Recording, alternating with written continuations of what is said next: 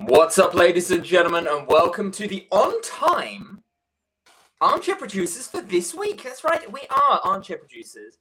This is episode 176, coming at you a week later, but we did have my random little Oscars half-hour rant thing on Friday last week, which a bunch of you seem to watch, so thank you. I'm glad you liked it.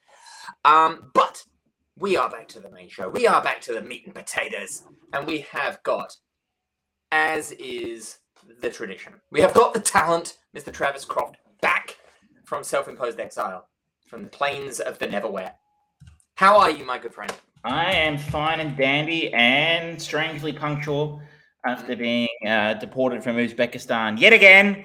But, I'll get there one day. I'm all right. I am glad to be back in the air. We've got a big show this week. We've got a very topical chain film this week from 20 years ago. But we have some more current stuff in the offing afterwards. So please stick around if you're not old enough to remember the chain film, which some of you may be not. Terrifying thought. It is 21 years old. And again, it's not by far not the oldest we've done. We've done not 60, 70-year-old film. But yeah. We've done movies that we weren't alive for, but, you know. Yes, film didn't exist before we were born. Believe it or not, we aren't that quite old. It was one of the questions that I asked my mum once when I was a young kid, because I was watching TV shows, and I honestly just asked her, when did God invent colour? Because there's a point in media where colour suddenly became a thing. It's like, all right, colour didn't exist until then. Fine question. I don't understand what the problem with that question is. Just quickly, did you watch the Oscars or? I didn't watch it. Probably. I didn't even realize it was actually Oscars day until suddenly Everything Everywhere All at Once took over Everything Everywhere All at Once. Just quickly, I think probably speaking for both of us, I didn't get to see your rant show, unfortunately. I was at a birthday party on Friday night. I think it was a Friday. But I felt like it was actually a nice Oscars night for a change. Because, like, the films I actually wanted to see win won. Yeah. Everything Everywhere All at Once was far and away the best film I saw last year. Yep. A very deserving winner of most things.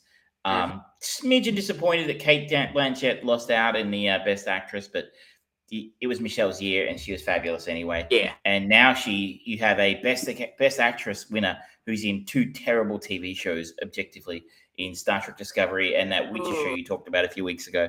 So, and apparently the Daniels are doing Star Wars. Why?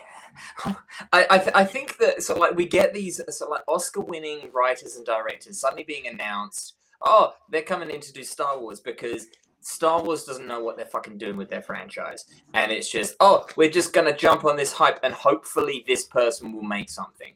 But to be honest, I also don't fully expect this skeleton crew that the Daniels are supposed to be doing to actually amount to anything. Like, there's the Taika Waititi thing that's supposed to happen. There was the what was it? The director of Wonder Woman. Patty Jenkins had a thing. Yeah, her rogue thing is indefinitely frozen in the bowels of hell somewhere. Like, they announce these things and they don't amount to anything. It's a fair point. It was a nice night though. We were right about the whale winning Best Actor. It was never anyone else in the argument really. Yeah. But I enjoyed watching it. Disappointing that no one was attacked on stage this year.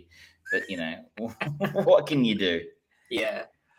But that was last week. This is this week, and we are going on to our chain movie of the week, which was a marked change of pace and style and genre for us, and purposely chosen for those very reasons. We are following on from last chain movie, which was Love Actually. The link was Rowan Atkinson. We are going to his turn as the amusement park owner in Scooby Doo. That's right. Have you seen this before? I had a long ass time ago when they were saying, it's amazing how good they've made Scooby Doo look and how well it works with the live action actors. So it's been a while. But I had not exactly seen this how I film remember before. This You've is never my seen it first before? time. Oh, I had not seen it before. I was the I mean, I guess it kind of figured it was a kids' film back in 2002 when it came out, and I wasn't mistaken. It is. Here's the shocking thing for the headline. Shocking headline for me. Mm. This wasn't that bad. At least the first half of it wasn't that bad. Yeah, it's one of those movies which mostly knows what it's trying to do and just goes, "Yep, this is what this is the tone that we're going for. This is the style. This is the expectation, and we're just gonna keep on hitting that button." And it overall, yeah, it does what it intends to do. But before we go too far, let's go into a little bit of the information. So this is directed by Raja Gosnell, who directed the sequel, Monsters Unleashed. It stars Matthew Lillard as Shaggy, Freddie Prinze Jr. as Fred, Sarah Michelle Gellar as Daphne, Linda Cardinelli as Velma. You've got Rowan Atkinson as Mondavarius, and Isla Fisher in a younger role. She doesn't look like I imagine her to look as a younger person. I don't know. Her face has changed a lot. She plays Mary Jane. And that is kind of it for the big names that people will really know, I think. There's a bunch of kind of, I recognize that face from somewhere, but you're not going to recognize the name. And the other big name associated with this is writer James Gunn. The story. After an acrimonious breakup, the Mystery Inc. gang are individually brought to an island resort to investigate strange goings-on. Which is pretty fair. It's pretty much what you would expect from a Scooby Doo story, I think. Yeah. And the story begins essentially from there. We have, as is kind of part of the course when it's like a split and revival story, we see a little bit of the team working, and it's bad hijinks. The plan doesn't go according to plan.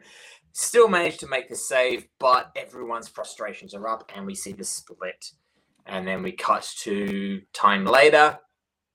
This is what brings them back together. They have been individually connected or invited to solve the mystery of, I think it was Skeleton Island or Spooky Island, I think. Let me see.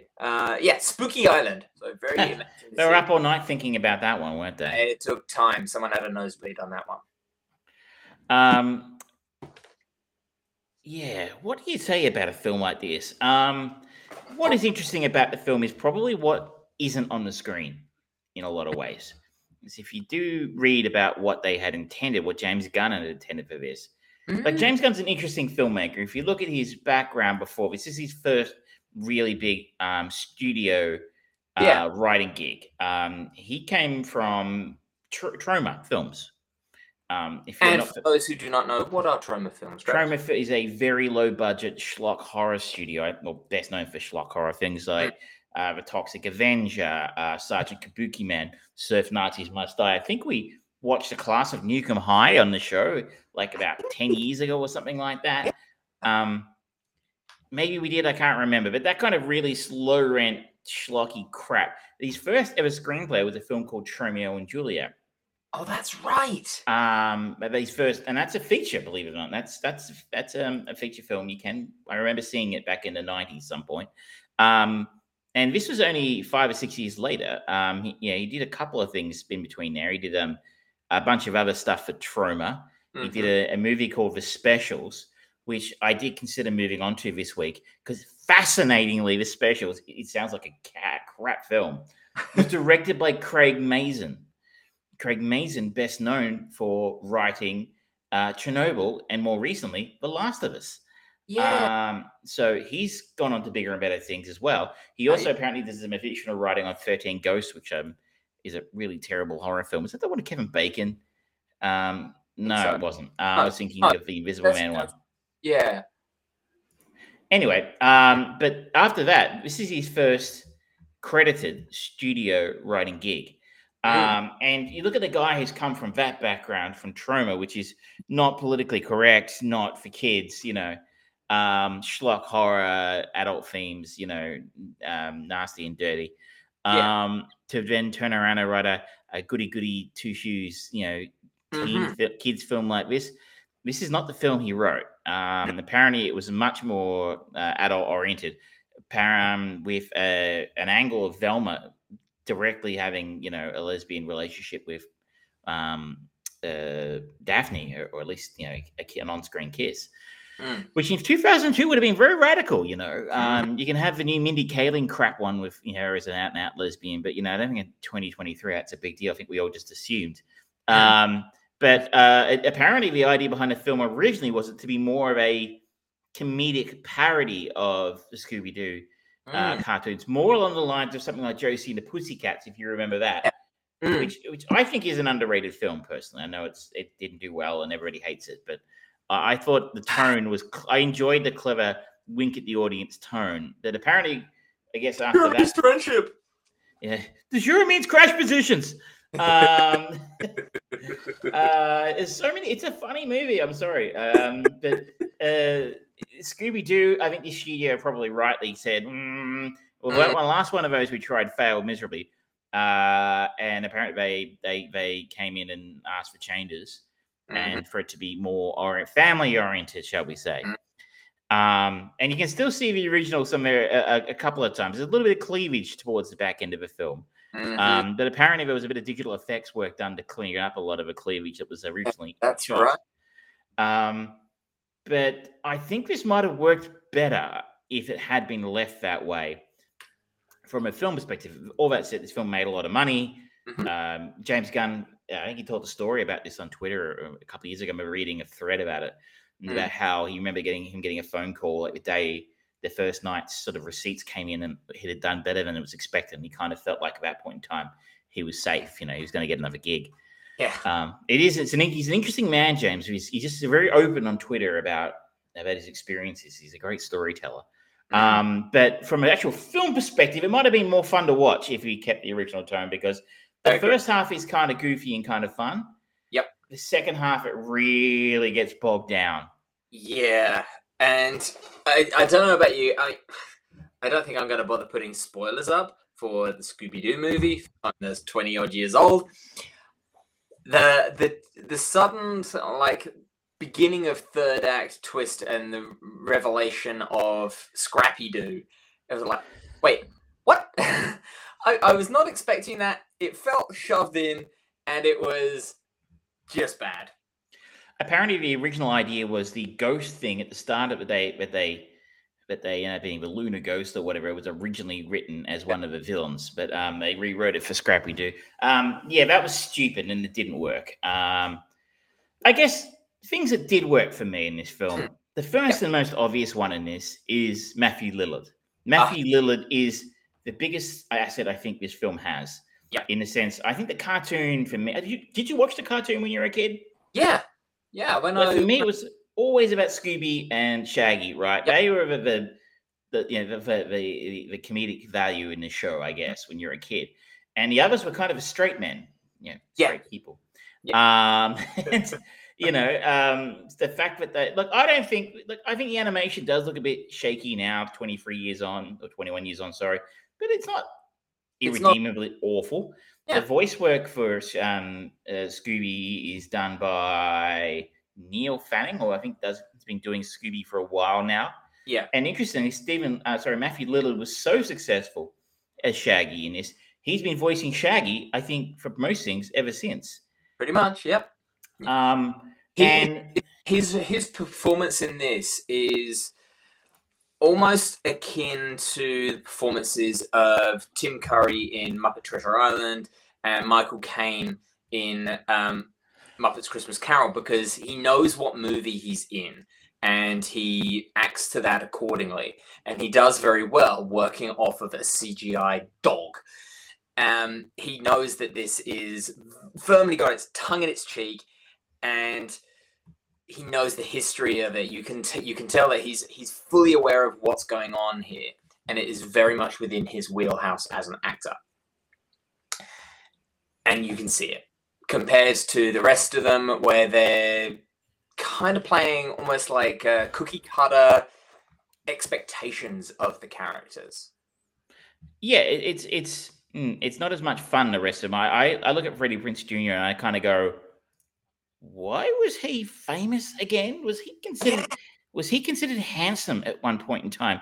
Because I don't think he can act, and I don't think he's handsome. But I remember him being a bit of a sex symbol at the time. He was in She's All That. I Know What You Did Last Summer. I Still Know What You Did Last Summer. And this are his 4 kind of IMDb known fors. I'm like, yep, that's about what I know him from. And he's really bad in this. He's really terrible actor. Sarah Michelle Gellar, I think. Look, were you ever a fan of Buffy? Not really. I never got into Buffy the Vampire Slayer, and I should be hung, drawn, and quartered by the Buffy fans for saying this, but I don't think she's much of an actor either. No. Maybe she was just perfectly in it. You know, almost the Gal Gadot spot in the sense that, right writer, director, right project, and she's fine. But Yeah. I don't think she's in anything else I've seen her in that she's not been pretty much awful in. Yeah. She had a couple of moments in this film, but for the most part, she was pretty forgettable. And I think at this moment in time, when it came out, she was probably the biggest star in the film. Yeah. Because Buffy was probably still in the air in 2002, if I'm not mistaken. I'll look into that for you. But it was coming 1 year before its final season. So I think she was some talk. I think she was flipping back and forth between Australia and the US to film this show and that. I mean, because it was filmed in Queensland. Linda Cardellini, I think, is an underrated actor, and I think she made a very, very decent Velma. And see, Michelle and I watching this the other week. We're having a conversation. Why is it that Velma became the sex symbol of the show? Really, I mean, this isn't the movie, but the cartoon, the property, the franchise of Scooby Doo. Why is Velma the sex symbol, the icon of the show, aside from Scooby and Shaggy being famous in their own right? But the amount of people out there who do cosplays of Velma, the sexy Velma cosplay, it's a thing. Let me tell you, all right? And it seems like, I don't know. I didn't really think about any kind of sexual orientation connection with any of the characters when I was watching it as a kid. But then suddenly, it seemed almost out of nowhere. It seemed like Velma was like an idol of the lesbian community. And it's like, okay, cool. Where did that come from? I actually read a fascinating article about it. I'm sorry, I can't remember all the details, but basically she was the one whose sexuality was most ambiguous. And it was interesting talking to some other people who said to me, this is how much research I do on the show every week, by the way, even for crap like Scooby Doo, who said to me that they felt the connection with Velma because she was the brainy girl. Not because they thought she was gay or anything like that, or they were gay. These are not people who were gay. But then other gay people were like, no, but she was the other as well. She was the other person on the show, if you will. And a lot of people saw a lot of themselves in that character for different reasons. It's quite fascinating, really, that a character in a children's cartoon show, which had nothing to do. I mean, even if they wanted to make her gay, and I think they did at an earlier point want to make her gay, but social mores being what they were not able to. But a children's TV character becomes a gay icon. We'll be talking about another gay icon later in the show during Megan. But it's fascinating how these things find their way into the cultural zeitgeist. But I guess in a world of cookie cutter characters who were all looked and felt one way, Velma as a character felt different to a lot of people. Yeah, I suppose so. I guess that makes sense. And she is very good in this, Linda Cardellini. I liked her. So I've got it mixed up. I always get mixed up. I'm sorry. I should stop drinking. No, you just need to drink more.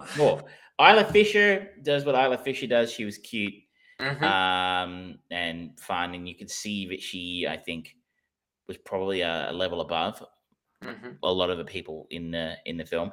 Interestingly, I think she originally auditioned for the role of Daphne, but ended up with this one. She was a close second to Sarah Michelle Gellar.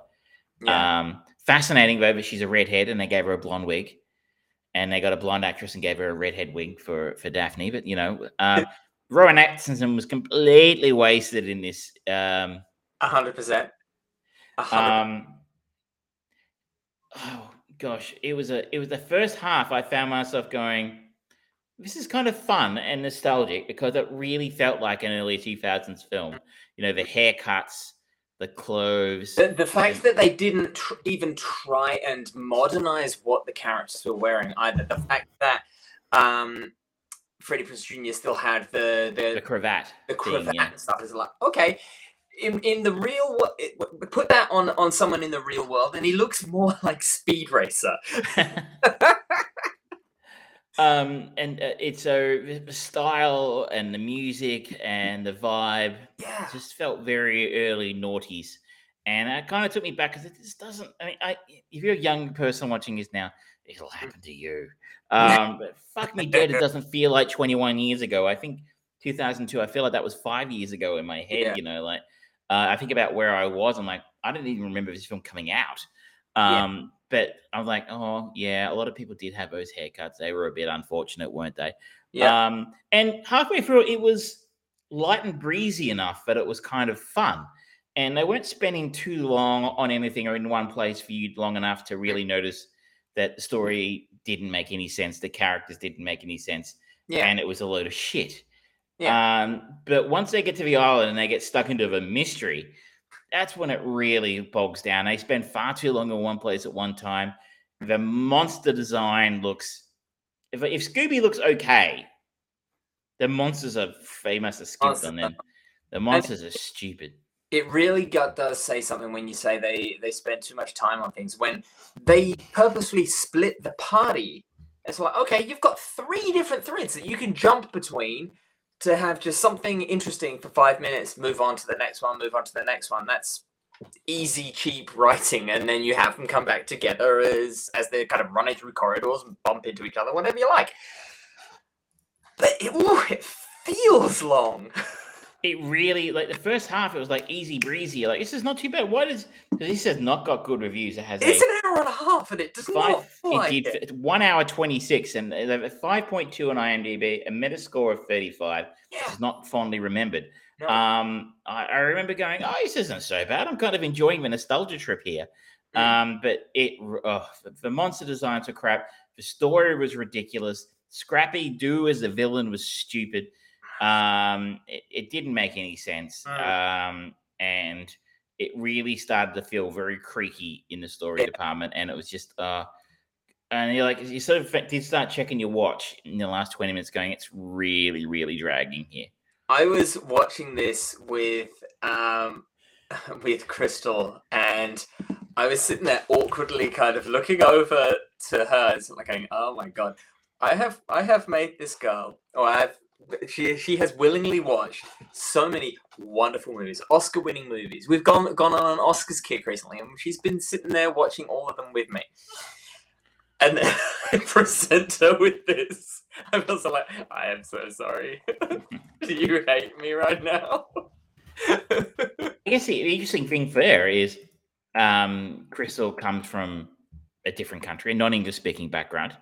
I imagine that this is not a TV property that she grew up with. I don't know, to be honest. So she wouldn't have that childhood nostalgia that we have for the show. I mean, it wouldn't make any sense potentially to someone who hadn't grown up with it. I remember years ago, I worked with a bunch of people from who were in Australia from India. Yeah, and we used to play a game where you have a celebrity head. It was called in Australia, where you put a name on a whiteboard behind them, and they had to try and guess the name of a celebrity. And you put up Britney Spears, Arnold Schwarzenegger. And the amount of these people, they were colleagues of mine from overseas, who literally had no idea who Arnold Schwarzenegger or Britney Spears were. And this is 2007, 2008. They ruled the world in their times. And I'm like, it just goes to show. Like, sometimes there's cultural touchstones to you and me, which are like, Britney Spears was an icon. She was the biggest pop star in the world. Arnold Schwarzenegger one of the biggest, movie stars in the world, probably to some degree even today. And and he was also the governor of California at the time, which he was famous for. Yeah. No, that did not penetrate the cultural zeitgeist in India, at least the parts of India that these people were from. So sometimes it's easy to take for granted the fact that you and I know everything. We know Scooby Doo is so well known. You don't really need to explain anything about the fact that gag at the start about them uncovering a ghost and going, "Oh man, Withers from the amusement park." It's it'd be fascinating. Oh, well, too late. If we can get her on as a guest and tell us how nonsensical it was. Did she forgive you? Yes. Thankfully. The relationship is stronger than ever. I don't know if I have a lot else to say about this other than it had some flair in there from James Gunn. Yeah, but there were little pepperings, wasn't there? And in little bits and pieces, you can see. Well, look, maybe at the time you wouldn't have thought so, but like in hindsight, you can see the little diamonds in the rough there that would go on to be so much greater when he was given a little bit more free reign, a free run at things. But it didn't come together too well with this one, unfortunately for me. Yeah. Do you think that this is a movie, considering 20 odd years ago, and the societal changes that we've had in what's acceptable and things like that, do you think this movie is acceptable as a kids-focused movie for today's audiences? In some ways, no. If I'm going to get political, and I know when people love it when I get political, there's the whole voodoo scene. And that might be seen as being somewhat offensive now, considering I don't think anybody who actually practices voodoo or Santeria or anything like that was probably consulted. The people in the show, I am fairly sure, are not from the Caribbean. This is filmed in Australia. Most of them are Australians of some way, shape, or form. That might be seen as being culturally insensitive or cultural appropriation, that kind of thing. Other than that, I think it's fairly inoffensive. Yeah, I do too. I think when you compare it to like other comedy movies from around those sorts of times, like I'm thinking like Austin Powers, for example, there's a lot more culturally inappropriate things in those movies than there are this, and even taking into account a lot of the purposeful risque nature of Austin Powers, there's still some things that you kind of go, yeah, it's even like something even 10, 15 years ago, you can go, no, I don't, no. Yeah. I don't think this is Dave. They played as one of a very straight bat, apart from the voodoo scene, and even then, I don't know how upset the voodoo community would get about that, because they've been pretty. they're not exactly treated with a fair brush, shall we? No, that's not to say. Usually, they're doing heinous, horrible things. It's like, no, there's a wonderful rainbow of possibilities under the voodoo banner, shall we say, of all sorts of things. It's not just heinous blood magic that's cursing you and everyone else that's around you.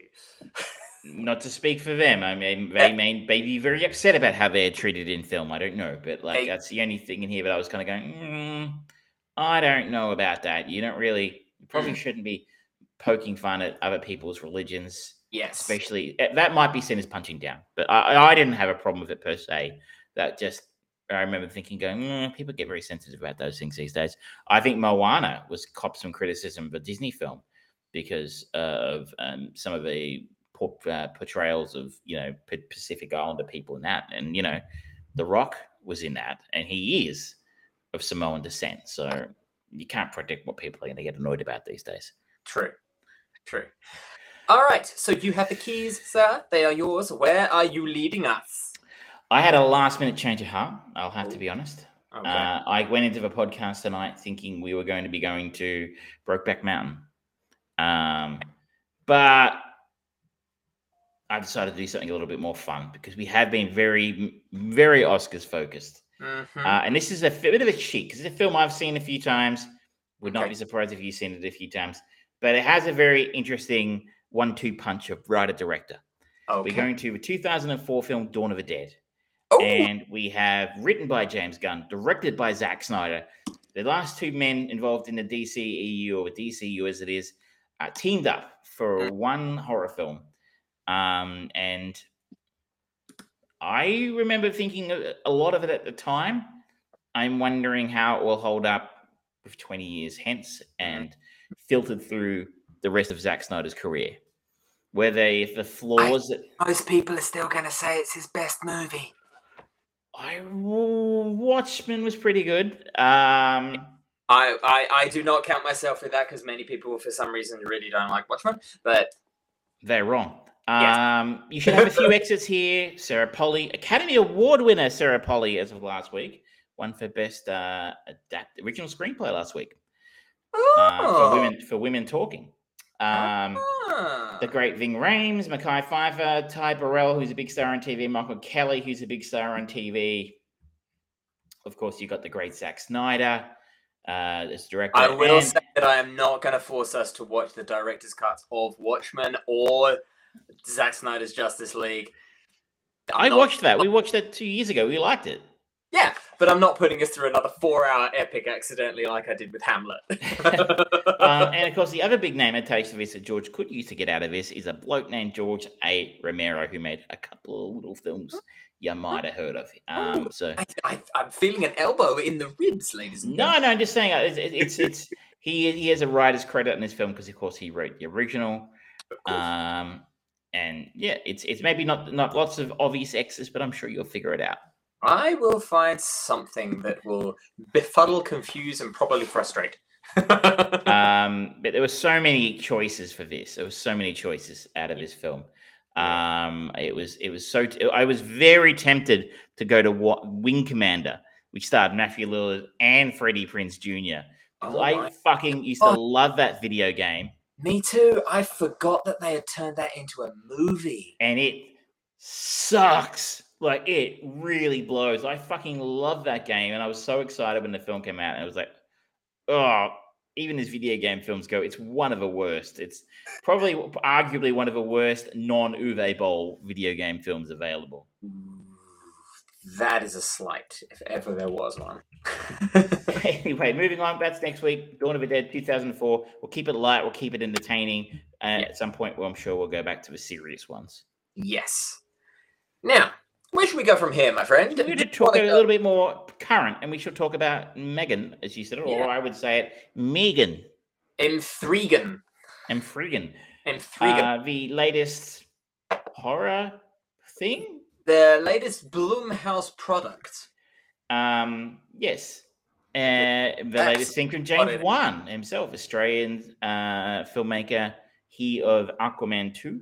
Mm-hmm. What a weird place just quietly the DCEU is at the moment, because you've got Shazam's just come out, Shazam 2, and apparently it's not done very well. Mm-hmm. And so we all know James Gunn's rebooting the whole thing, but he's got this, The Flash, and Aquaman 2 coming out, and you're kind of like, so what are these even? They're like I've been touting for years. It's all Elsewhere stuff, Elseworld, and I love the fact that James Gunn listens to the show. I really James do. is a fan. Yeah. Anytime you want to come on, James, let's just talk. So that's the second idea we've had stolen. Rowan Atkinson stole your idea for Love Actually, and now James Gunn's stolen your idea for the Elseworlds. Yeah. You just wait, ladies and gentlemen. Some of the weird shit it's only a matter of time before we get Porky's in space. Or video game movies as the new superhero films. And be like, I called it 10 years ago. I remember. That was me. Megan is a robotics engineer at a toy company, builds a lifelike doll that begins to take on a life of its own. That sounds like a very familiar plot. You might have seen that before with Chucky, Child's Play. Directed by Gerard John Stone, who I am not particularly a fan with, hasn't done a whole lot else. Written here by, as I said, the aforementioned James Wan, he of the Saw series. He also wrote and directed Aquaman. He directed one of the Furious movies. He's a bit of a big deal. Yep. And Kayla Cooper, who I am not instantly familiar with.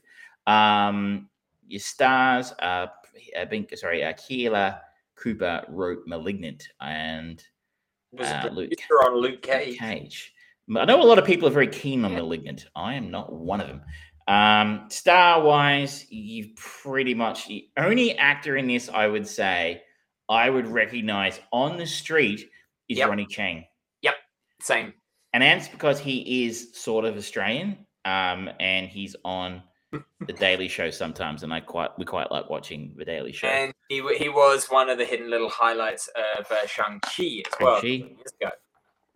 And he was in the Godzilla cameo as Genghis Khan in sneak peek for Binge Browse Burn, History of the World Part 2 on Disney+. That's right, he was too. I think he was in Godzilla vs. Kong as well. Crazy Rich Asians.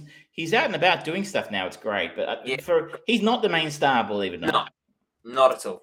Alison Williams is our star. Also, Violet McGraw are probably our 1-2 punch there. Mm-hmm. I'm not particularly au fait with their work previously. I think Alison Williams was best known for her role on Girls. Was in Get Out. Get Out. I think she was the girlfriend in Get Out. Oh, yeah. Yeah. But really more of a supporting role in that. Violet McGraw plays Katie, the young girl in the film. And she was in the Haunting of Hill House, which I know a lot of people liked. Yeah, that was cool. Anyway, gist of the film. Katie and her parents are driving through the mountains at the start of the film. There's a horrible car accident. Katie survives. Her parents do not survive. She is then sent off to live with her aunt, Gemma, played by Alison Williams. Gemma is a career-focused toy designer who's not used to having children around and doesn't necessarily adapt particularly well to being a parental figure for Katie. Mm-hmm. In an effort to sort of get around that fact that she's not really got the time or the desire to be a parent to Katie, she actually decides to build her a best friend. She has been working on a lifelike humanoid doll. The ultimate toy. The ultimate toy. She repurposes her prototype of that to be a friend and carer for Katie in her absence. Mm-hmm. Unfortunately, however, her prototype works a little too well. Mm-hmm. And things kick off from there. Mm-hmm. It's funny, the thing this movie reminded me of was the episode of Rick and Morty where Summer is left in the car and he's like, keep Summer safe. And the car takes out a little bit too literally. Oh my God, it does. And they did it probably better in half an hour than this film did in its runtime of 1 hour 42. This film, I think, does it quite effectively, though. If there's a downside to this film, it's the fact that they've been made it with a PG-13 rating in the US. That's just stupid. I think the idea was it to be a little bit more gruesome, a little more brutal. But again, despite my objections, the studio pushed it to get them take out a lot of the blood and gore and such to get it in under a PG-13 rating. We've had a lot more people get to see it, and this film did do quite well for a low-budget film. So I think they're going to be working on a sequel. And it's got a 72 Metacritic score. I'm not quite sure it's that good. So it made It made a worldwide gross of $175 million on a $12 million budget. That's the kicker. For Blumhouse movies, they make them on a dime comparatively, and they only need to make $200 million to be massive successes. And that's where they make the money. Where they reckon Avatar: Way of Water needed to crack $2 billion to break even. Exactly. And somehow fucking it did. Who went so? I still haven't seen that film. I really must get a chance to get around to it. You've watched the first one, or you need to go, the thing is, it's like if I watch it on TV, it's going to be crap because it's not made for TV. It's made for a cinema screen. And do I really want to sit for 3 hours in the cinema? No, I don't. But, that's really the only way to see it. But anyway, it's interesting. I think, I had to convince Michelle that this wasn't a scary movie or it wasn't a gruesome movie because it got a PG-13 rating. And I think it's, in a way, I would be interested in seeing an unrated version of this if they did actually film all the stuff. Yeah. But as it is, it's quite clever because it's not a Chucky movie. No. This is actually, believe it or not, a film with a message. Yep. It is actually asking some interesting questions. It raises some philosophical issues. We're not talking, world-changing shit like in Scooby Doo, the use of Shaggy as a Christ figure. It's just it lacks that nuance and subtlety that film had. But just now translate, just swapping the blood of Christ and the bread, the flesh of Christ, the wafer for Scooby snacks. So doing Scooby. It would.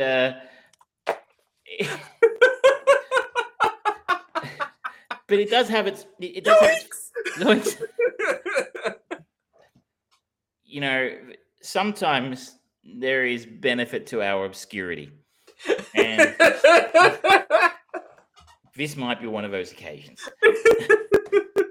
We will not be getting cancelled this week. We will not have people picketing our workplaces or anything like that because of our blasphemy.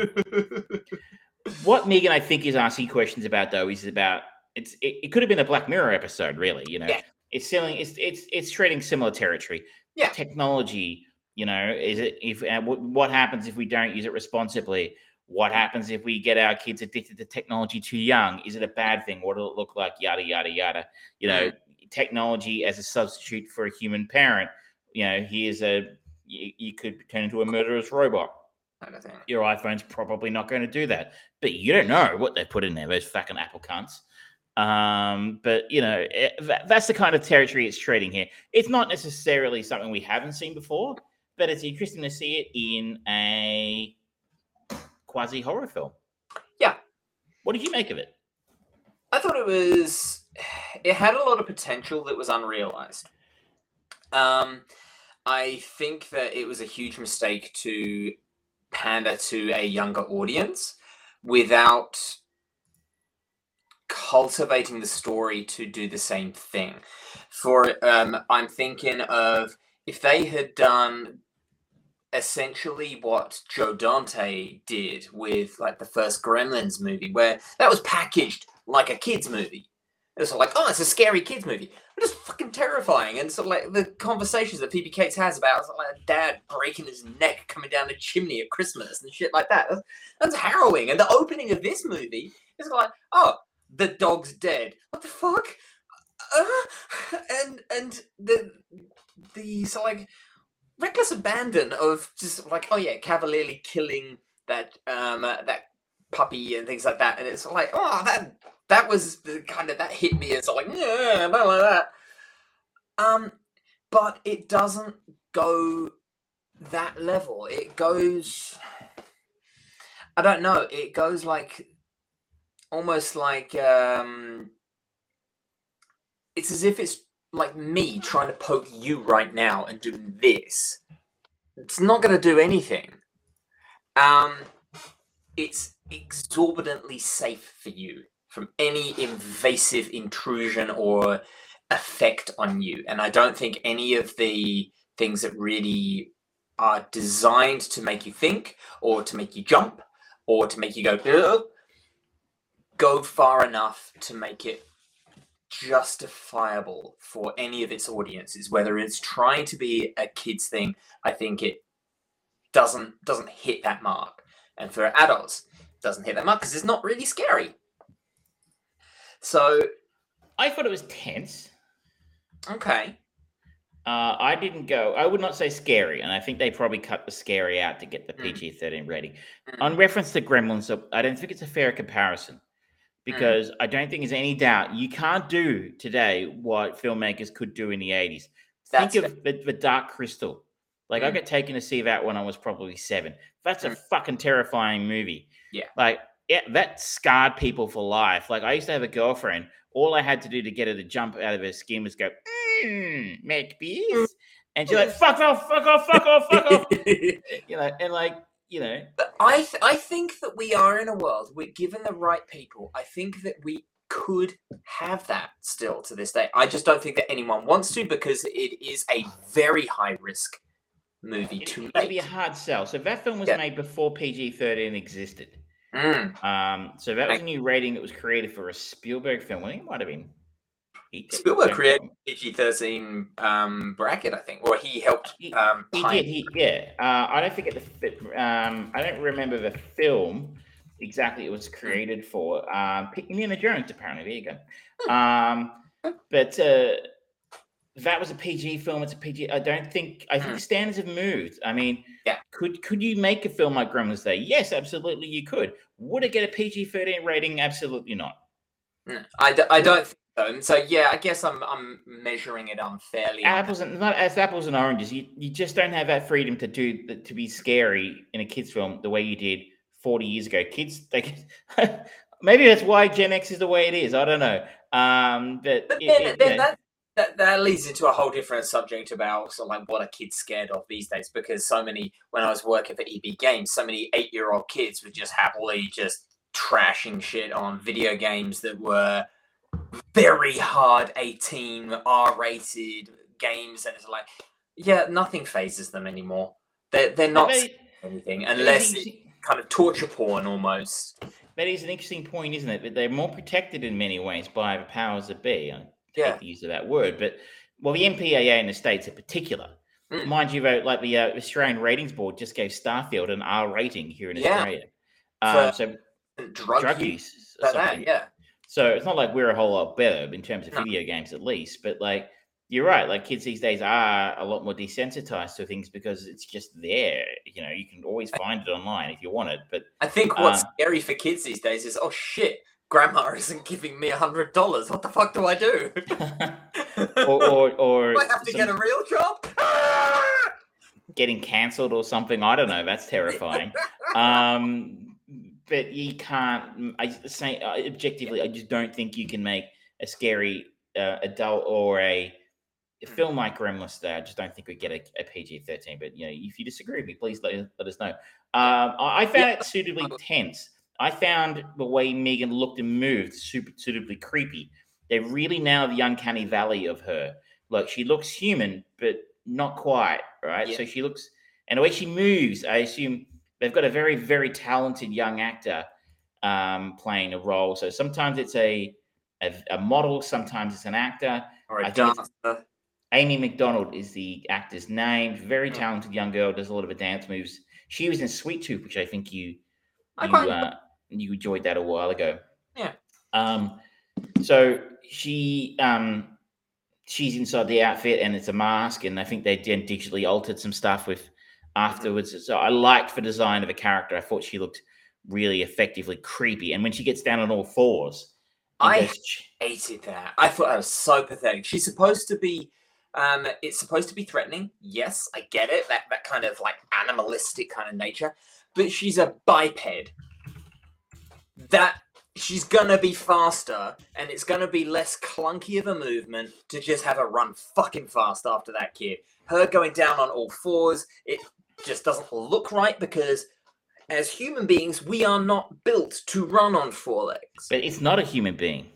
But we're shown the basic outline frame of this this doll, and it's a traditional humanoid form, not with any other kind of additional rotation in arms or anything like that would suggest it. And when it happens, it just looks clunky. Anyone who has done an acting course and they're or acting at school and been told by their drama teacher, okay, now pretend to be a dog. It is uncomfortable. It is not fast. It is not graceful.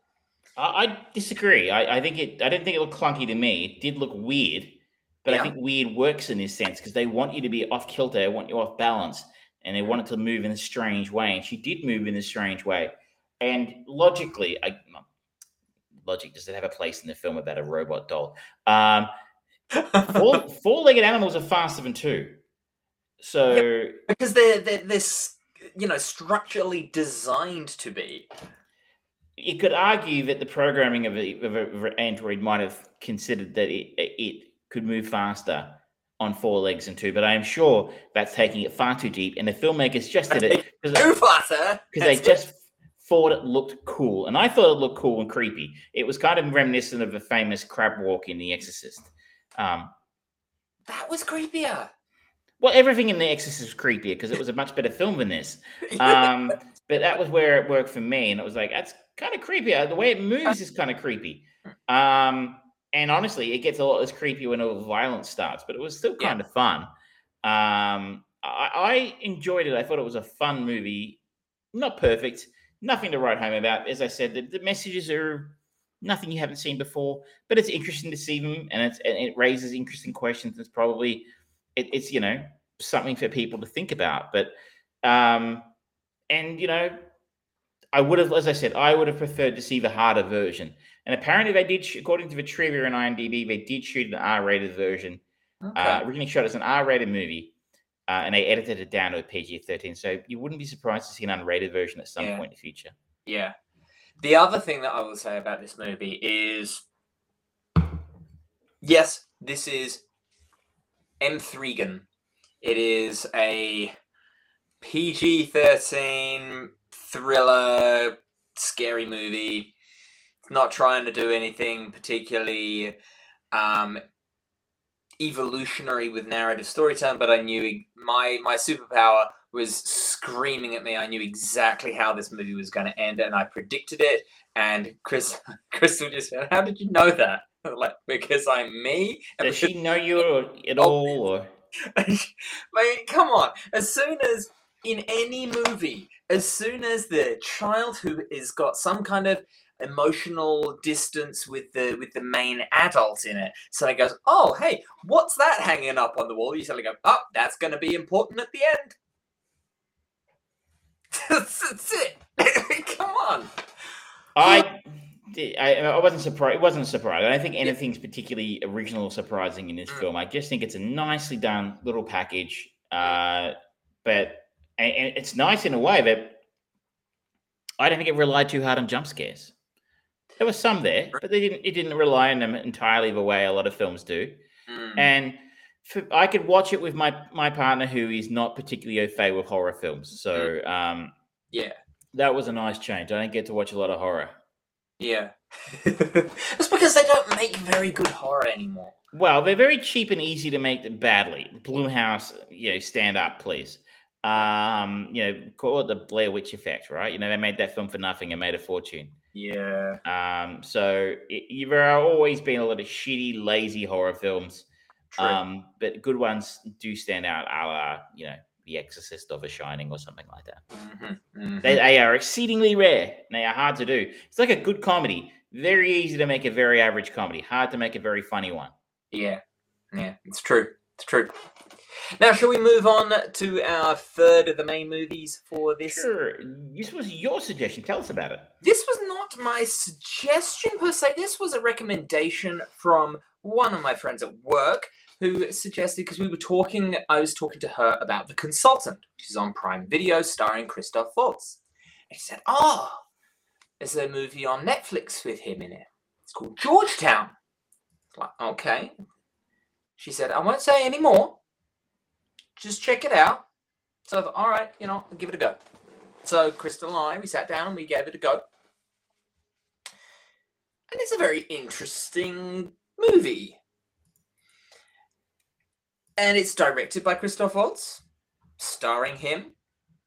It's got Annette Bening and Vanessa Redgrave as the other two main characters in it.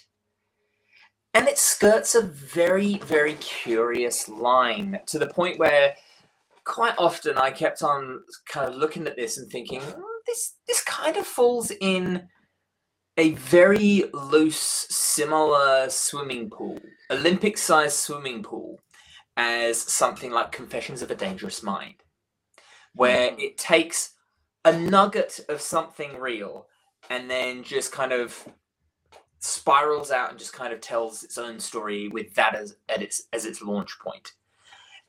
So this is a movie. Let me just pull it up right now. Georgetown. There we go. Came out 2019. Ulrich Mott, an ambitious social climber, marries a wealthy widow in Washington, D.C. in order to mix with powerful political players.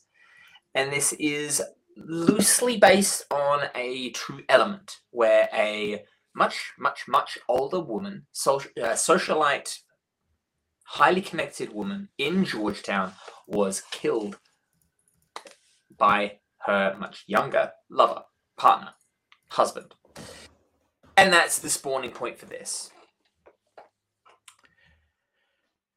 It's an interesting movie that I think fails at being an interesting movie purely because I'm more interested about what drove Ulrich Mott to be the way he is.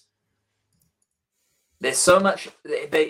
Christoph Waltz has created an interesting character where we don't actually see or hear any of his true background, or we don't really see any truth from this guy because he is an absolute fabricator. And I'm just curious, like, okay, I'd be interested to see what he was like younger, what inspired him to be this social climber. What does he actually have a goal? What do you think? You make a good point. It might have been more interesting if it was purely a character study about him rather than sort of a quasi-murder mystery. I mean, I have to be honest. I'd seen this one kicking around. I wasn't interested in it. It was more interesting than I thought it was going to be. But I don't have your superpower of knowing what happens at the end. But what I do have is an almost fanatical addiction to true crime. Yeah. So I, quite halfway through, I'm like, hang on, I know this story. I don't know when or where or how I heard the story, but I had heard this story before because it happened. It happened a while ago. He was jailed in 2014. Yeah. So I'd heard the story the whole time, and so halfway through, Michelle's like, "Do you think he killed his wife or was she murdered?" I'm like, "Oh, he killed her." She's like, "How do you know?" Because I can remember the fucking story when it came out. Like, I've heard the story, a real story, and I assume they won't change the main elements being that he did it. And he was a reality is flaccid, no flexible. But you're right. He is a fascinating character in the sense of like, was he ever? The scenes of him saluting soldiers in Iraqi soldiers. Like, was he ever a soldier? Film kind of leaves that up in the air a little bit about how much of what he claims is actually true. Annette Bening's character, who is Vanessa Redgrave's daughter, constantly says everything he says is a lie, and in the end, she is correct as far as I can tell from the real life story. The film doesn't tell us that. No. So it's a good comparison between Confessions of a Dangerous Man, except that was a lot better than this. Yes. But how much of what the main character story says is true and how much exists in their mind is left up to the audience to figure out. And his story as a character might have been more interesting, or a little bit more of him coming up and meeting, might have been a more interesting way to tell the story. As it is, it's broken up into 4 parts, I think. Yes. The intern, the butler, and 2 more. I can't remember what they were called. But that's the structure of the film. I think the film starts with a dinner party. Vanessa Redgrave is found dead shortly afterwards. He is Christoph Waltz's character is arrested, and then we go back to the start to see him meeting Vanessa Redgrave's Elsa, and then sort of working his way into her life and sort of onwards and upwards through as a social climber. Well, that's part of the interesting part for me is the fact that she was, Vanessa Redgrave's Elsa was very clearly aware that he was bullshit, and it was portrayed to her, to me at least, it seemed like she was kind of very, very bored, and she wanted to see how far this joke could go. When do you think she found out he was full of shit, apart from at the end of the story? I think pretty early on, honestly, because it's alluded to very quickly that she knew that he had different sexual flavors, or however you want to put it, because we don't know entirely whether he's just gay or bi or something else. Whatever. but she kind of stoically keeps quiet about it, and it seems like there's some kind of conversation off screen of like not in my house sort of thing, not in my presence, because of what happens at the hotel.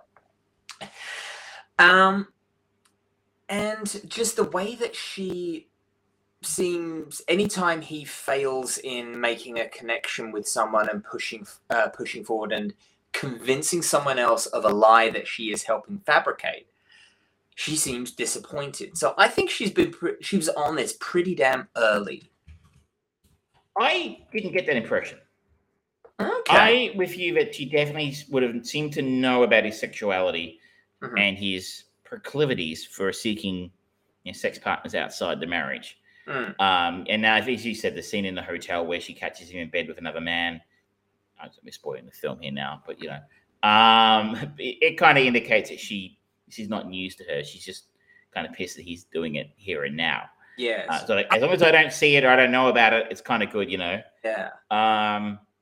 But when she helps him set up his consulting company, and she helps with the introductions, and she seems to believe in what he's doing for a good portion of the film. She seems pleased at his progress.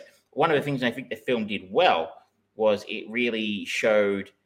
It was very obvious, but his progression from being very nervous and stuttering and unsure of himself when he introduces himself to Elsa and some of his early contacts, almost has to be goaded and pushed along by Elsa to make phone calls, to where he is at the end, where he's an incredibly smooth operator.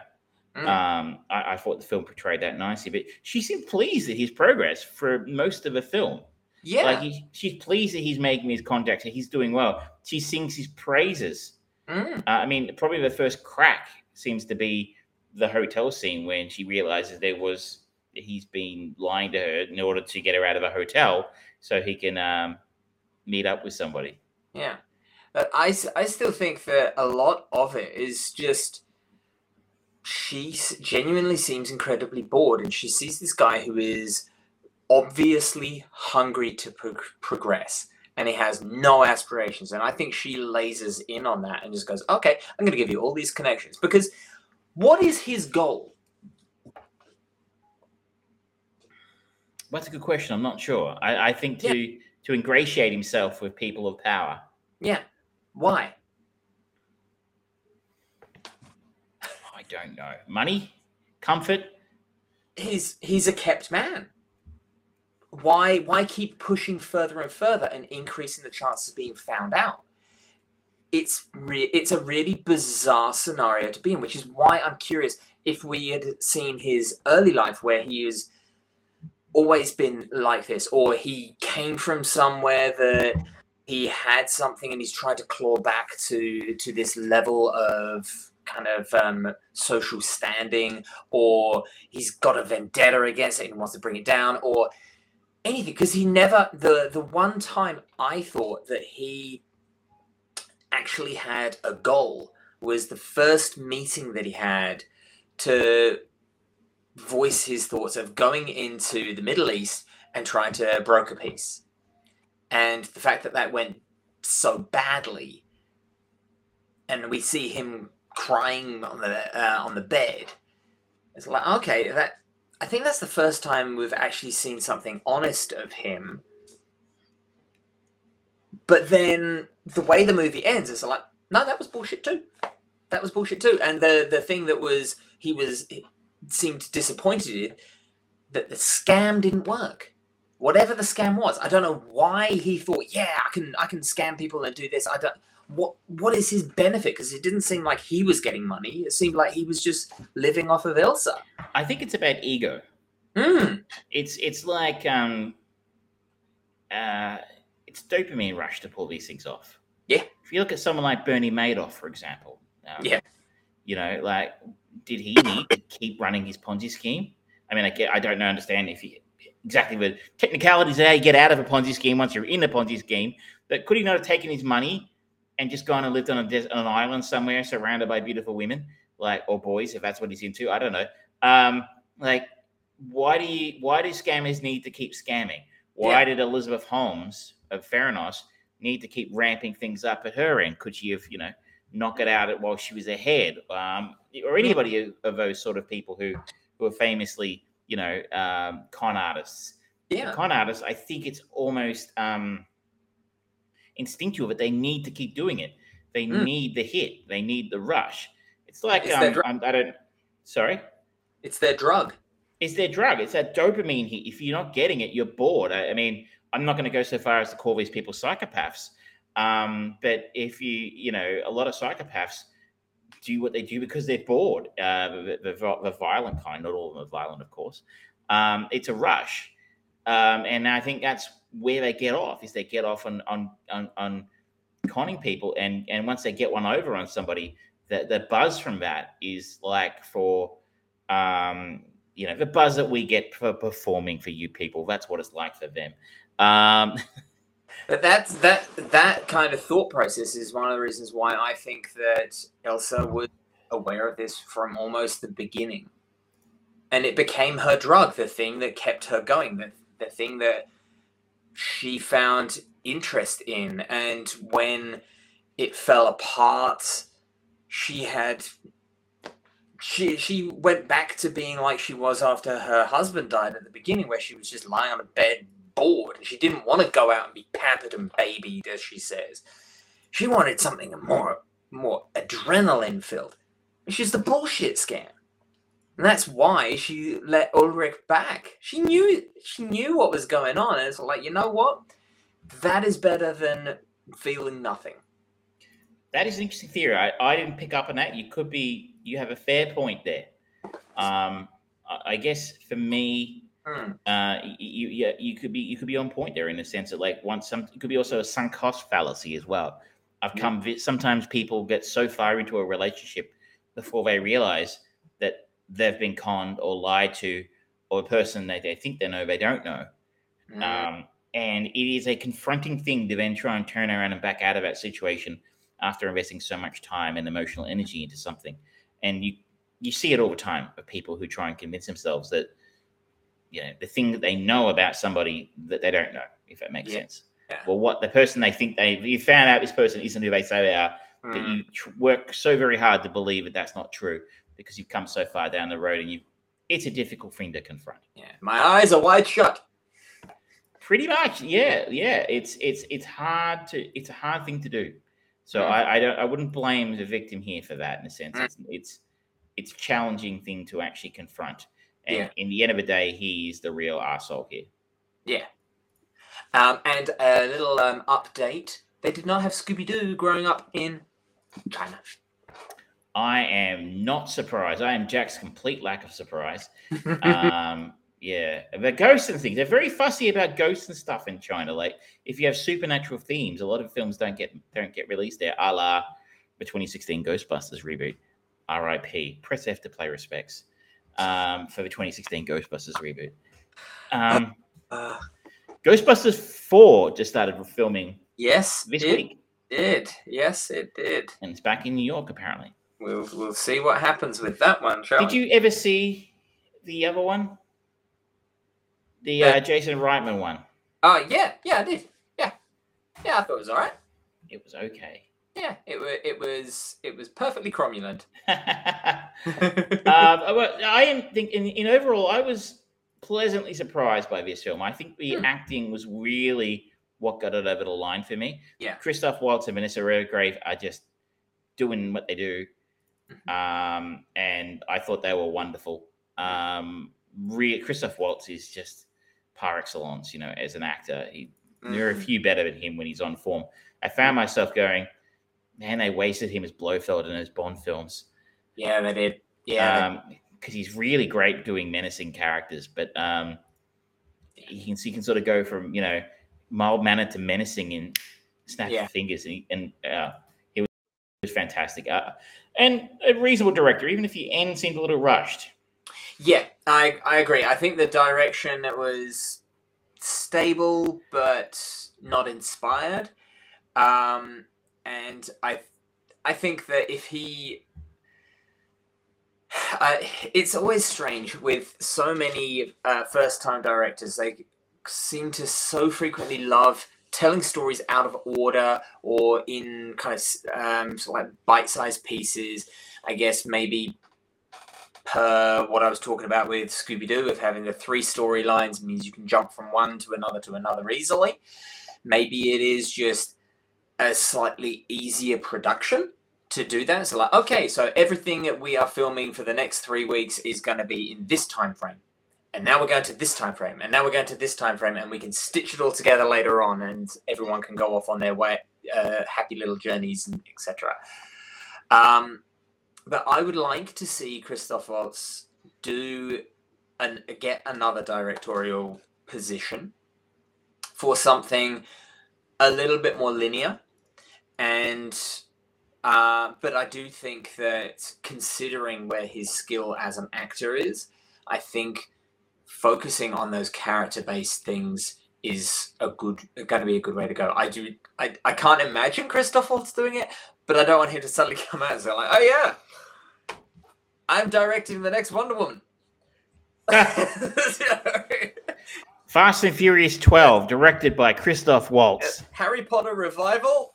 This is me. Although he would make probably a good Voldemort. Uwe Boll, Christoph Waltz, together at last. Oh no! Oh, it'll happen. Every actor wants that paycheck randomly. It was a decent Netflix film. I think so. Now, should we move on to the final portion of our show? Let's do it. I think we've got an entry which we share tonight. Yes, we do. But first, I want to do something we haven't done in a while, because it's many things have been going into the browse column. Few casual binges. I have got a certified 100% burner, and it is the TV series version of True Lies. Oh, okay. Where are you watching this? I think it was on Disney Plus, if I remember. I stomached my way through one episode, and that was more than enough. And oh boy, is it bad! Oh, sweet mama pajama. This is really bad. For those who do not know about True Lies, it is based on a Jim Cameron-directed, Arnold Schwarzenegger, Jamie Lee Curtis classic action comedy movie. And the TV show has the following synopsis. An unfulfilled suburban housewife is shocked to discover that her bland and unremarkable computer consultant husband is a skilled international spy. And yeah, that's what they try for. Unfortunately, the audience ends up becoming the unfulfilled suburban housewife in this. I see they've cast Ginger Gonzaga in the role of Helen, which is Jamie Lee Curtis's role from the film. Mm-hmm. You might remember her from such classics as Nikki Ramos and She-Hulk. I don't think anybody remembers anything pleasant about that. Yeah. How does she hold up against Jamie Lee Curtis? Academy Award winner Jamie Lee Curtis. She is not a bar of Jamie Lee Curtis in any way, shape, or form.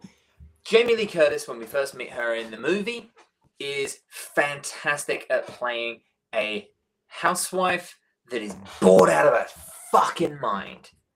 And the journey that her character goes on and the evolution of her character and her individual wants and needs, it is phenomenal. And it has become part of cinema legend. There's a sequence in the movie where Arnold Schwarzenegger is hidden in shadow and he's playing a tape, like a dictaphone tape, and she has to seduce him because he has set her up on a fake mission because he realized in the movie that she wants excitement. That's what he gives her. And then hijinks ensue from that. And she has this legendary moment where she suddenly is stumbling around doing this sultry, sexy dance And you see her, through the physicality of Jamie Lee Curtis, go from this very, very nervous woman feeling uncomfortable in tights and a tight-fitting skirt and dolled up to be sexy and pretty, which was not her traditional day-to-day regime, to suddenly getting to this point where she is really sexy. The ever impressive Harry of Arnold Schwarzenegger, who is like the best spy in all the world, forgets who he is and just he drops things and he's like, oh, and you get that wonderful power shift. In this, Ginger, they have such a it seems like a typical modern type of storytelling for the kind of role of that somewhat downtrodden or bored housewife or house husband, where they do something radical that the other one doesn't know about, and it's minuscule. And you see her drop the kids off, and then she drives 100 miles an hour, because this is set in America, I can say 100 miles an hour. And she drives to her friends, and then she's like, oh, that was thrill and excitement. It's like, okay, yep. She wants excitement. There are much better ways of showing that and portraying that through the character than a slap in the face with obviousness. Now, who plays Harry in this? We have got Steve Howie. Steve Howie, who household name. Yeah, I do not know who he is.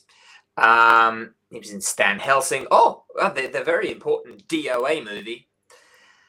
I liked Melissa George in it. It was great. You just got it was really terrible. Melissa George. I do. Not Melissa George. Holly Valance. My bad. Sorry, Holly Valance. Other Neighbours star, Holly Valance. Yeah, no. And Eric Roberts. You're just ticking off the list of why not to watch this. But the TV show, just one episode, I am not going back for more because it is trash. It is unexciting. The spy sequences that we're witnessing, they seem like painfully low budget Mission Impossible style things. It's like, well, of course something goes stupidly wrong. Hey, we've got our mascot cat. Yeah, It is Charles. There we go. Charles, yeah. Yes, of course. The one-armed Charles. Yeah, it's bad, and I'm not going to say any more on it because this is Binge Browse Burn. I've spoken too much on it. I will be avoiding that. Yes, please do. It does not deserve to continue. My first one is a controversial call because I'm going to revisit The Last of Us because we now have a complete set. The season has finished. The finale is done. And I'm going to keep it in the binge category, but I'm sorry, the last episode was absolutely terrible. Okay. It was almost enough to move it. The last third of the season was almost enough to move it into the browse category. Ooh. But when it's good, it's really good. And like there are 9 episodes, and I would say 7 of them are very good. Very, very good. Unfortunately, the 2 that aren't are episode 7 and 9. So it's a bit like a band going to see a band, and then they do their encore, and they just play 3 unknown songs. The middle one was okay, but like the other 2 were a bit. I remember I saw U2 about 15 years ago, and they came back out for encore and played some song that Bono wrote with Luciano Pavarotti or something, and it was just like. Oh, this is terrible. Like, you've got so many really memorable songs, whether I like them or not. This isn't one of them. Yeah. So it was a bit like that. So the last episode, and here's the interesting thing, is so many people I've read and like reviews, they say, oh, it was perfect. It was a perfect end. It was amazing end for the series. And like when this happened, it was just incredible. And I'm like, I was flummoxed because I was really bored. I found the whole last episode really dull. They wasted 10 minutes on the backstory of why Ellie is immune to the fungus that turns people into zombies. And apparently that's not in the game. No. But they needed to insert that anyway. But that's it. Yeah. And 10 minutes of it, though. Like, I guess you got to put it in there 2 minutes. 10 minutes of a 40-minute episode of a last season finale they wasted on something that didn't add anything to it for me. It didn't add to the actual story for me. I mean, like, I don't really... everything is the thing. I don't care if she's immune. I understand that she is. Yep, that's all that you need. A minute or two of explaining it might have gone, oh, okay, that's a little bit of extra context. It's fine. But it was 10 minutes. It was really... I'm like, oh, okay, get to the fucking point already. And then it just sort of fades out, that last episode. It sort of fades out, it ends.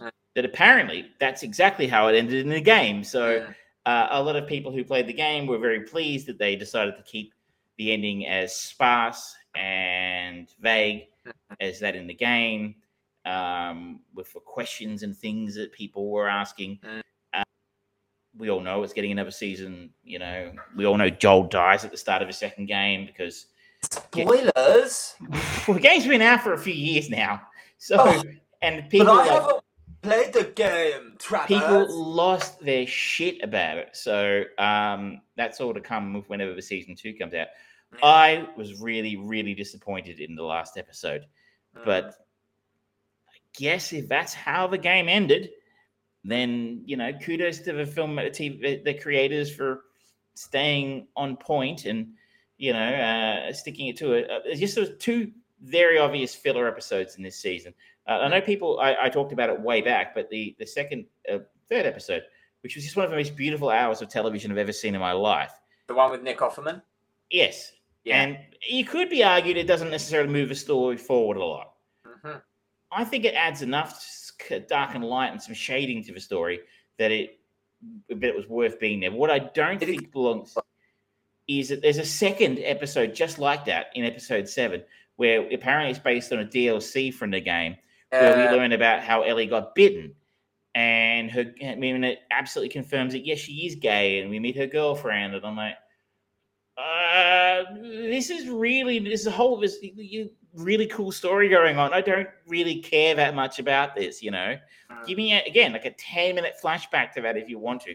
But the whole episode, it was a bit of a yawn fest. So it's still really decent TV, and most people enjoyed at least the last episode a lot more than I did. So, you know, my recommendation is to give it the binge because it's worth signing up for a 10-day free trial, smashing it, and then canceling. Because as it comes to video game adaptations, I think it might be the best we've ever seen. Even with a very dull last episode. At least it was faithful. It treated its source material with real respect. I guess that's what you get when one of the co-creators of the game is the showrunner, you know. I mean, it took them this long to figure it out. We'll see. And Fallout is coming soon, so it's going to be fascinating to see what we get next. Yeah, absolutely. Have they learned their lesson? Now, before we do our shared browse, I think it's going to be a browse for you at least. Our shared one. I want to just touch on Poker Face. Have you had a chance to finish watching any more? I haven't finished watching it because I would say, where would you place it in the free tiers? It is a healthy browse. I would say, how many episodes have you watched? Did you watch it all? I watched all. I got about halfway through and I've moved it down from binge to browse because I think it's a bit samey. I find them get increasingly dull as the season goes on. There's one episode in particular that has some really interesting bits, and it has got a Ryan Johnson familiar of Joseph Gordon-Levitt making an appearance. And it is quite good, and there are elements of the season finale that are really quite good. But this very, very much becomes very quickly formulaic in its kind of approach to how the story is going to tell. Everyone in it does a great job, but this is, for all intents and purposes, this generation's option for a Columbo, where it's a serialized show. You know what you're going to get going in. You know how it's going to end, probably, but it's kind of satisfying.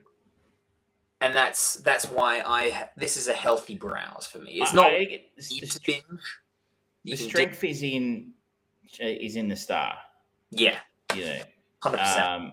It's really some of the early episodes. I think maybe the ones that Ryan Johnson wrote are the better ones. But Natasha Lyonne is what carries us through. It does get a little bit formulaic in different parts of the show, and you're a little bit like, I do notice they changed them up a couple of times to keep you guessing. You're like, okay, good for you, but yeah, it's kind of a bit too much of a good thing, a little bit too formulaic for me. But also, just back on the other side, it's the type of TV you don't see made very much anymore. It's not really. It's not really a season-wide arc. There is the sort of a background story about Benjamin Bratt. There is, but it sort of gets tied off at the end of the season, but it leads to further adventures. But yeah, they don't make too much TV like that really anymore, and so it's nice to have that as an option and to have it produced and acted and directed in a solid fashion. So you go, you know what, this is worthwhile. This is entertaining. I can pop in, pop out. Not really going to miss a beat if I miss an episode. You just know what you're going to get in the story. It's fine. Yeah, it is very fine, and maybe it outstays its welcome a little bit for the length. Maybe they could have just gone, all right, you know what, we can take one or two of these episodes out because they are filler, but we were able to get Nick Nolte in for this one, so that's kind of cool, right? They got some big names in there, that's for sure. So that was impressive. I guess that comes with the name of Ryan Johnson on the box. I think so. Yeah, I think so. Now, last shared one is a sequel to a very, very famous comedy classic. Yeah. I think that would be fair to put it. History of the World Part 2. Yes. Have you seen History of the World Part 1? Yes. I literally had to go and watch it after watching this. And it's not very good. No, it's really not. It's an interesting kind of concept, and it was certainly something that I don't think was particularly prevalent as a style of comedy back then, except for the type of comedy that was within this kind of almost like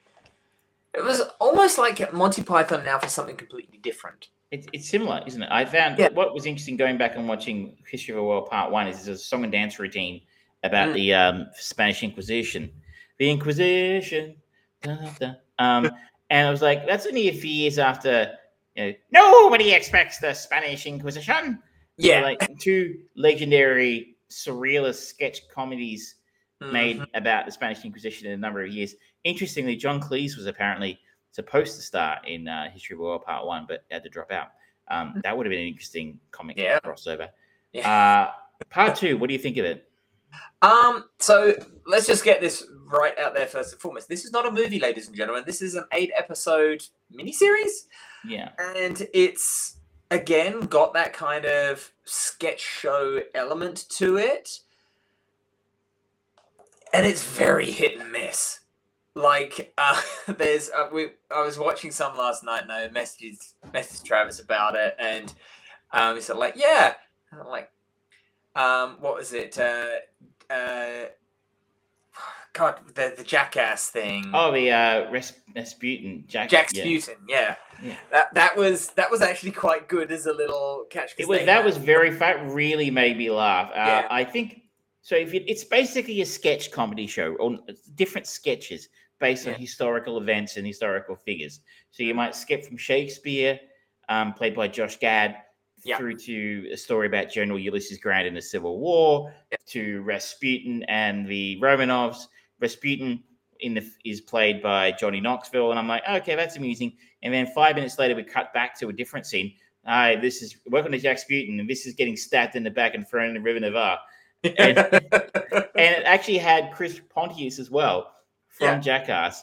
in his underpants dancing around like you would, and it's just like, oh no, that is very, very funny. I'll pay that. Whereas the Shakespeare sketch was that was funny. I liked that because it's just the idea of William Shakespeare having a writer's room is pretty good. that was funny, and he's stealing people's ideas. Yeah. Whereas the General Grant stuff was a bit. Yeah, that's very, very middling. I kind of like the Nick Kroll stuff.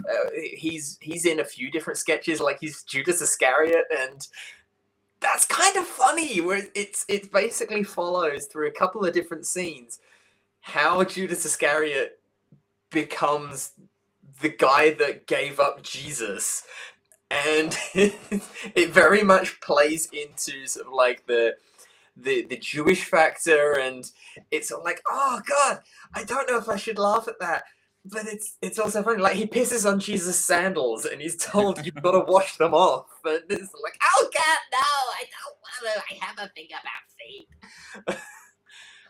It's kind of funny, but it's cringe comedy. And then he's got another character where he's in Russia, it's like a rural part of Russia, and then he's selling mud cakes and things, and he's sort of like the very quintessential Jewish voice that you will have heard him do on Big Mouth, and it's like, okay, this isn't quite hitting, but in other bits he's kind of funny, like the dancing on ice Hitler. That's a reference to the first one, though. That was funny. I think they are short and sweet. What are they? About half an hour or so? Yeah. From memory. I think they're in the browse category, but I think they're worth a look only because of the involvement of Mel Brooks. I mean, I don't know how much Mel had to do with him. The man's in his 90s, you know. I don't know that he has a writing credit on these. He's just the narrator. Yeah. He has got a writing credit, but I mean, based upon, I wonder how much he had to do with this. But then again, like I said, I watched part one, and apparently that's in peak Mel Brooks territory in the 80s, and it wasn't very good. It was very much the same sort of thing. There were parts of it like when Moses walks out with the stone tablets, and he drops one. He goes, "Oh, there are only 10 commandments after all." You know, or there's one great line in France where he says, "Don't get saucy with me, Bernays," and you're like, "Oh, that's very funny. I'm paying that." But you know, it was very hit and miss as well. Yeah. So it's just, I think, the nature of that kind of comedy. Yeah. It's just like they're throwing as much as the wall as they can and seeing what sticks. But when it's good, it's really good. And you know, it's Mel fucking Brooks. He's got a lot of cachet to make a lot of mistakes if he wants to. Yeah, I will give him the time of day thanks to so many of his movies. I mean, come on, Spaceballs, Blazing Saddles. Just got the producers. Yes. Oh, this is quite refreshing for it. It's a different style of comedy show that we don't really get anymore. It's if you look at comedy on TV, it's sitcoms. It's not really sketch shows unless you're looking at Saturday Night Live, but that's not telling narratives. Like, this is kind of loosely telling a bit of a narrative.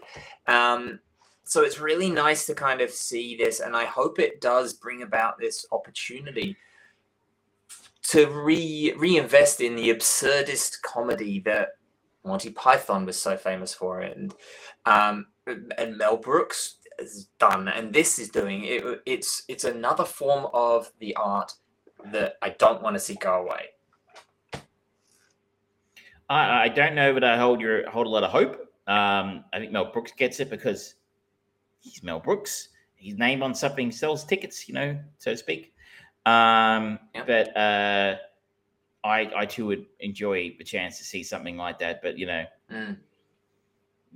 it's probably a difficult thing to sell. Yeah, because I've always thought it would be great to have like an absurdist comedy show based around a high school.